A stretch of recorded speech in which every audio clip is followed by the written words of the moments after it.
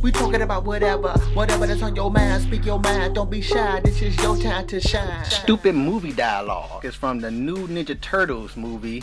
You remember Casey Jones, who the hockey mask wearing guy? Oh yeah. Okay. Now in the new movie of the Ninja Turtles, he plays a cop.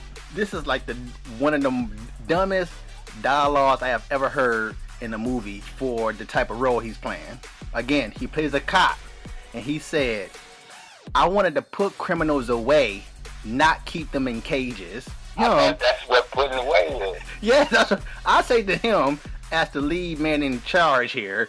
You're fired. You just want to kill him. Maybe putting them away is killing him. Like, yeah, you know, that does subliminally sound like he a bad cop. But yeah, that joke was like one of the most dumbest lines I ever heard. I put that in the top 5 right now.